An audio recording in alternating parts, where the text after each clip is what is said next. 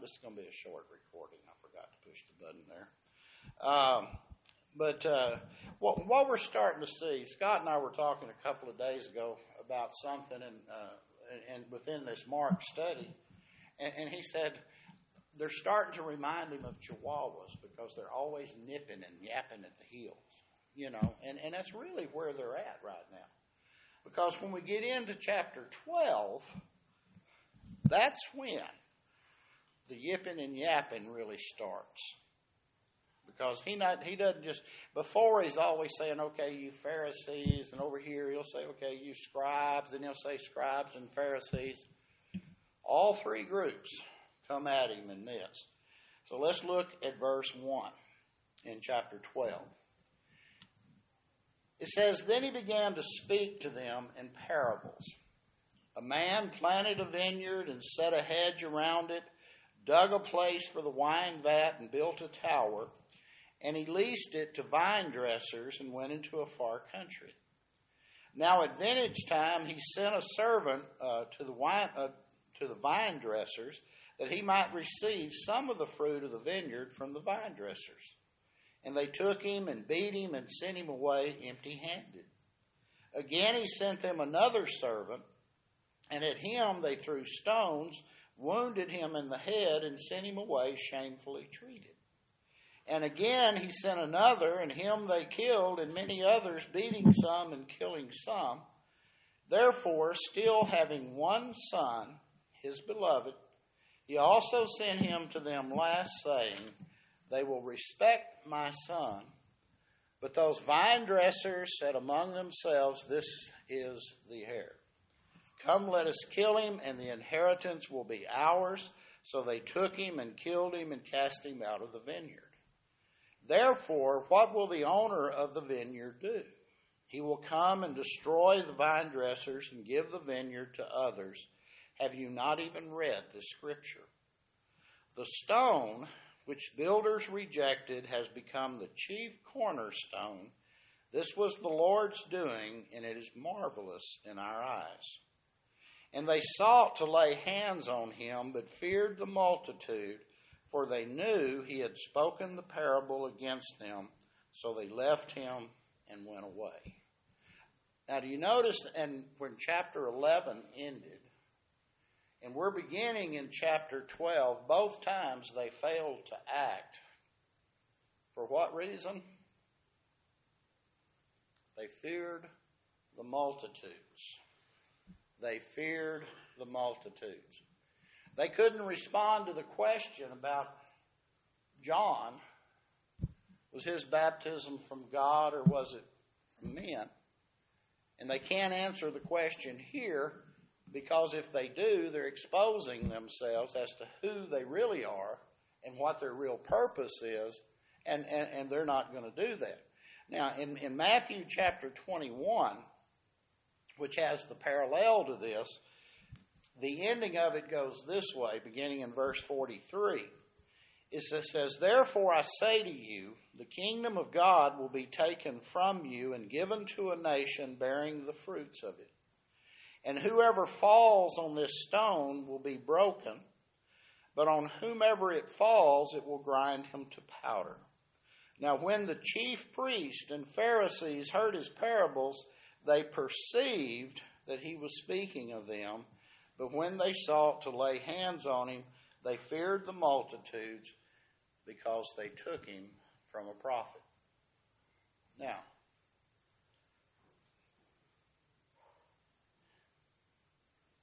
have you ever been in a public setting, on the job or anything like that, where the boss, supervisor, whoever, is not the type that there's a problem, they go to the individual and address the problem? Rather than face up to an individual, they lay it out on the whole crowd. Okay? Now, if you're the one that's bringing this wrath of the boss, how would you feel? Everybody else is being subjected to everything, but you're the reason that wrath is being exposed. I don't know about you, I'd feel pretty uncomfortable. I'd feel guilty. But you know what it didn't say here?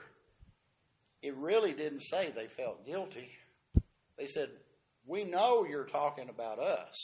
We perceived that. We saw that. We understand that. But we're afraid of the people. Now, let me ask you this. Who is the owner? It's God. It's God. Who are the vine dressers? They're these priests and all that have been granted, then assumed authority throughout. And they became greedy. Just like these vine dressers, that they were handed over this vineyard, and the owner had prepared it for the vineyard to go in, put in the wine vats and the whole bit, and these guys lease it from him, and they allow him or them to come in and do whatever it is they need to do, but they got greedy. Because part of the deal was that the owner would reap part of that harvest. So when he sent these individuals in to claim part of that fruit, they killed one, they stoned them, they beat them, they did all kinds of things to them. That's exactly what we're seeing happen. What does the vineyard itself represent? What? The people. It's the people of Israel. They were the ones, God long before this had said, these are my chosen people, and it's through them I'm going to bring my son to save the world. And they knew he was coming. And so now they have that son is standing before them, and he's saying, look, I know what your game is. It's one of these, look me in the eye, because I know what it is you're doing. And ultimately, he's talking about, you're going to put me to death, Jesus is saying. When do you think these priests and the bodies and groups of the Pharisees and the Sadducees and the scribes and all these other C's that are out there, when do you think they started to get it? They were afraid of him. They were afraid of him. Now, what Jesus just did is very consistent. Psalm 51, we're not going to read from there, but Psalm 51 is one of those tug at your heart passages. Because what Psalm 51 is about is when David is calling out to God, and he says, I am the vilest of sinners. I am the lowest of the low. And it is in you that I can find salvation. And it's in you alone. But this whole thing, you remember, this is, and result, if you go back to 2 Samuel, this is where Bathsheba, David sent her husband off to the front, volunteered him for some rough duty. For what purpose? To get him killed. And David could stand back. In his mind, he says, look, I didn't murder this man. But did he? He planned it. He wanted it to be that way and put him out there. Now, in 2 Samuel chapter 12, beginning in verse 1, I want you to listen to see the parallel that's occurring here. It said, the Lord sent Nathan to David. When he came to him, he said, there were two men in a certain town, one rich and the other poor. The rich man had a very large number of sheep and cattle, but the poor man had nothing except one little ewe lamb that he had bought. He raised it, and it grew up with him and his children. It shared his food, drank from his cup, and even slept in his arms. It was like a daughter to him. Now a traveler came to the rich man, but the rich man refrained from taking one of his own sheep or cattle to prepare a meal for the traveler who had come to him. Instead, he took the ewe lamb that belonged to the poor man and prepared it for the one who had come to him. Now listen, David burned with anger against the man and said to Nathan, "As surely as the Lord lives, the man who did this must die. He must pay for that lamb 4 times over because he did such a thing and had no pity." Now, how did Nathan reply to David? You're it. You're the man I'm talking about. See, David didn't have a clue. He was hearing this story, and he was so upset and angry about the injustice of life and how this rich man had taken advantage of this poor man. And he had a field full of sheep, and he goes and takes the ewe lamb or sheep by now from this man that only had one.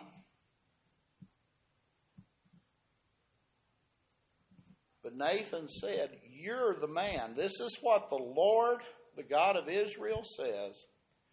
I anointed you king over Israel, and I delivered you from the hand of Saul. I gave your master's house to you and your master's wives into your arms. I gave you all Israel and Judah, and if all this had been too little, I would have given you even more. Why did you despise the word of the Lord by doing what is evil in his eyes?" And now what he was telling the priest and all back in Mark, he said, "Look, I gave you every opportunity. I gave you all that you needed. I provided for you in every way, but you became greedy. You became greedy." Now, think about, we sit through sermons and we hear, and I don't mind telling you, sometimes I kind of limp out of the room after the sermon's over because they've walked all over my toes during that whole thing. And sometimes I'm just reading Scripture, and I read something and say, "Oh my," because guess what? That's talking to me about where I'm at. See, sometimes we get so close to what we're doing, we're really not aware of the separation that we're creating. And it does us good to step back from time to time and say, who am I? What's my purpose? Am I living my purpose? Am I doing what I'm supposed to be doing? You know, God forgives. God forgives. But God expects us to recognize and to humble ourselves before Him. Now, going back to Psalm 51, that's the beauty of that, because if there ever was a man, a flesh and blood man, that totally emptied himself before God, that's where it took place. If you hadn't read that in a while, sometime over the next few days, go back to Psalm 51 and read that, because it truly is powerful. Because this is after Nathan had told that story. And he was so incensed. And then Nathan says, but this story is about you. And it so touched his heart. See, that's what we have to do sometimes, is we've got to take the word and let it speak to us. Now, let's go back to Mark 12. Now, Mark 12 and 13, this is where the Pharisees come in, and they say, is it lawful to pay taxes to Caesar? And then in verse 18, the Sadducees say, but what about the resurrection? And then we go to verse 28, and the scribes say, which is the first commandment of all? It's the same old story. They're trying to trip him up, trying to trick him, trying to force him to misplay his hand, so to speak. In verse 13 it says, then they sent to him some of the Pharisees and the Herodians, see the Grecians had to get involved with this, to catch him in his words. When they had come, they said to him, Teacher, we know that you're true and care about no one, for you do not regard the person of men, but teach the way of God in truth. Is it lawful to pay taxes to Caesar or not? Shall we pay or shall we not pay? You know, that's almost, are you still beating your wife type questions. You know, if we look at it through human eyes, it's kind of tough. But Jesus didn't step around. He said, but he, knowing their hypocrisy, that word starts to come up a lot, said to them, why do you test me? Bring me a denarius that I may see it. So they brought it, and he said to them, whose image and inscription is this? They said to him, Caesar's. And Jesus answered and said to them, render to Caesar the things that are Caesar's, and to God the things that are God. And they marveled at him. See, it was a simple answer. There was no issue. But they just want to test him. And he knows that. He knows that. In verse 18, then some Sadducees who say there is no resurrection come to him, and they asked him, saying, Teacher, Moses wrote to us that if a man's brother dies and leaves his wife behind and leaves no children, and his brother should take his wife and raise up offspring for his brother. Now there were 7 brothers. The first took a wife and dying, he left no offspring. And the second took her, and he died, nor did he leave any offspring. And the third likewise. So the 7 had her and left no offspring. Last of all, the woman died also. Therefore, in the resurrection, when they rise, whose wife will she be? You know, that's one of those that, you know, just runs around in circles through the whole question. And. But Jesus said, are you not therefore mistaken, because you do not know the Scriptures nor the power of God? For when they rise from the dead, they neither marry nor are given in marriage, but are like angels in heaven. But concerning the dead that they rise, have you not read in the book of Moses, in the burning bush passage, how God spoke to him, saying, I am the God of Abraham, the God of Isaac, and the God of Jacob. He is not the God of the dead, but the God of living. You are therefore greatly mistaken. See, no issue. But they took issue. In verse 28, this is where the scribes come in.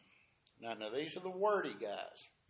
It says, then one of the scribes came, and having heard them reasoning together, perceiving that he had answered them well, asked him, which is the first commandment of all? Jesus answered him, the first of all, the commandment is, Hear, O Israel, the Lord our God, the Lord is one. And you shall love the Lord your God with all your heart, with all your soul, with all your mind, and with all your strength. This is the first commandment. And the second, like it, is this, you shall love your neighbor as yourself. Therefore, there's no other commandment greater than these. So the scribe said to him, well said, teacher, you have spoken the truth, for there is one God, and there is no other but he. And to love him with all the heart and with all the understanding, with all the soul and with all the strength, and to love one's neighbor as oneself is more than all the whole burnt offerings and sacrifices. Now when Jesus saw that he answered wisely, he said to him, You are not far from the kingdom of God. But after that, no one dared question him. See? They knew what they wanted to hear, and they didn't get to it. But listen as we come back in verse 35. It says, Then Jesus answered and said, while he taught in the temple, How is it that the scribes say that the Christ is the Son of David? For David himself said by the Holy Spirit, The Lord said to my Lord, Sit at my right hand till I make your enemies your footstool. Therefore, David himself calls him Lord. How is he then his son? And the common people heard him gladly. So how is it? How is he David's son? Through his fleshly ancestry. Through the fleshly ancestry. But how is he Lord? Because he is the Son of the living God. And see, that's where people start to twist off a little bit. To understand that Jesus, as he came to this earth, was fully flesh, but he was fully God. And that doesn't compute in my brain. That's difficult. It's one of those issues like the Father and the Son and the Holy Spirit. They are one, but separate. And I'm going to let you in on a secret. Where you get in trouble with that is you try to separate them out because they don't separate out.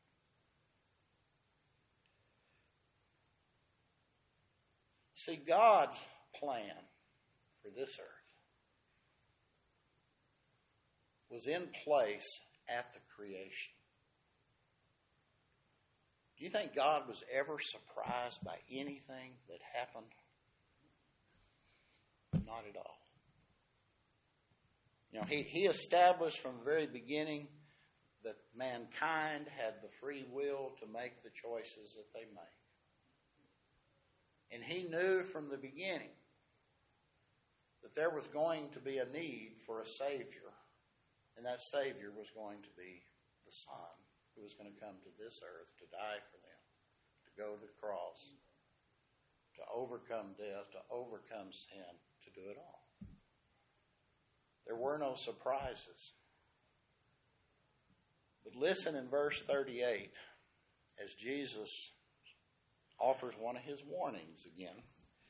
He says, Then he said to them in his teaching, Beware of the scribes who desire to go around in long robes, love greetings in the marketplaces, the best seats in the synagogue, and the best places of feast, who devour widows' houses, and for a pretense make long prayers. These will receive greater condemnation.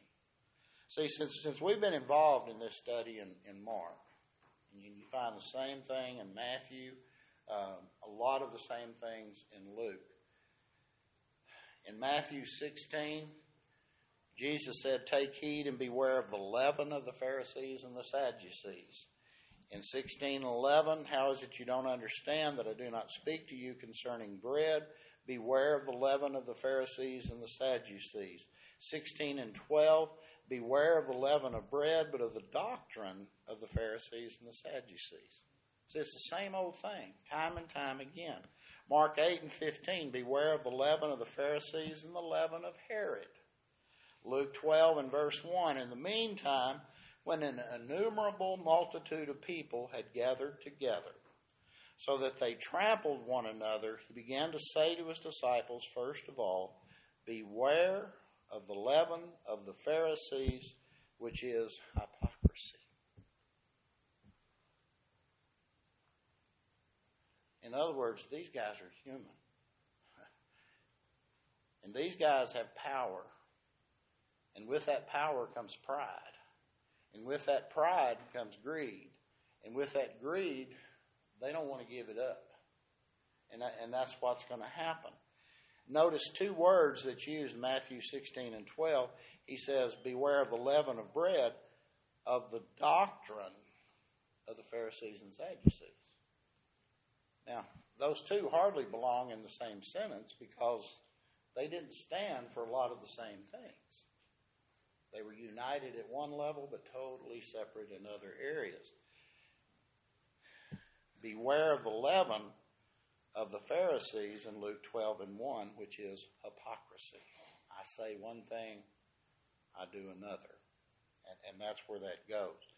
Now, as Jesus continues here, as we get to the end of this chapter, beginning in verse 41, Scott talked about this in detail a couple of Sunday nights ago, about the widow and her contribution compared to the wealth.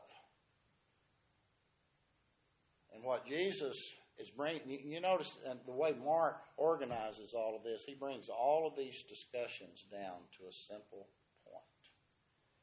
And the simple point here is that the wealthy that have a lot, power, whatever it happens to be, want to hold on to it. The poor with a pure heart are wanting to give it all.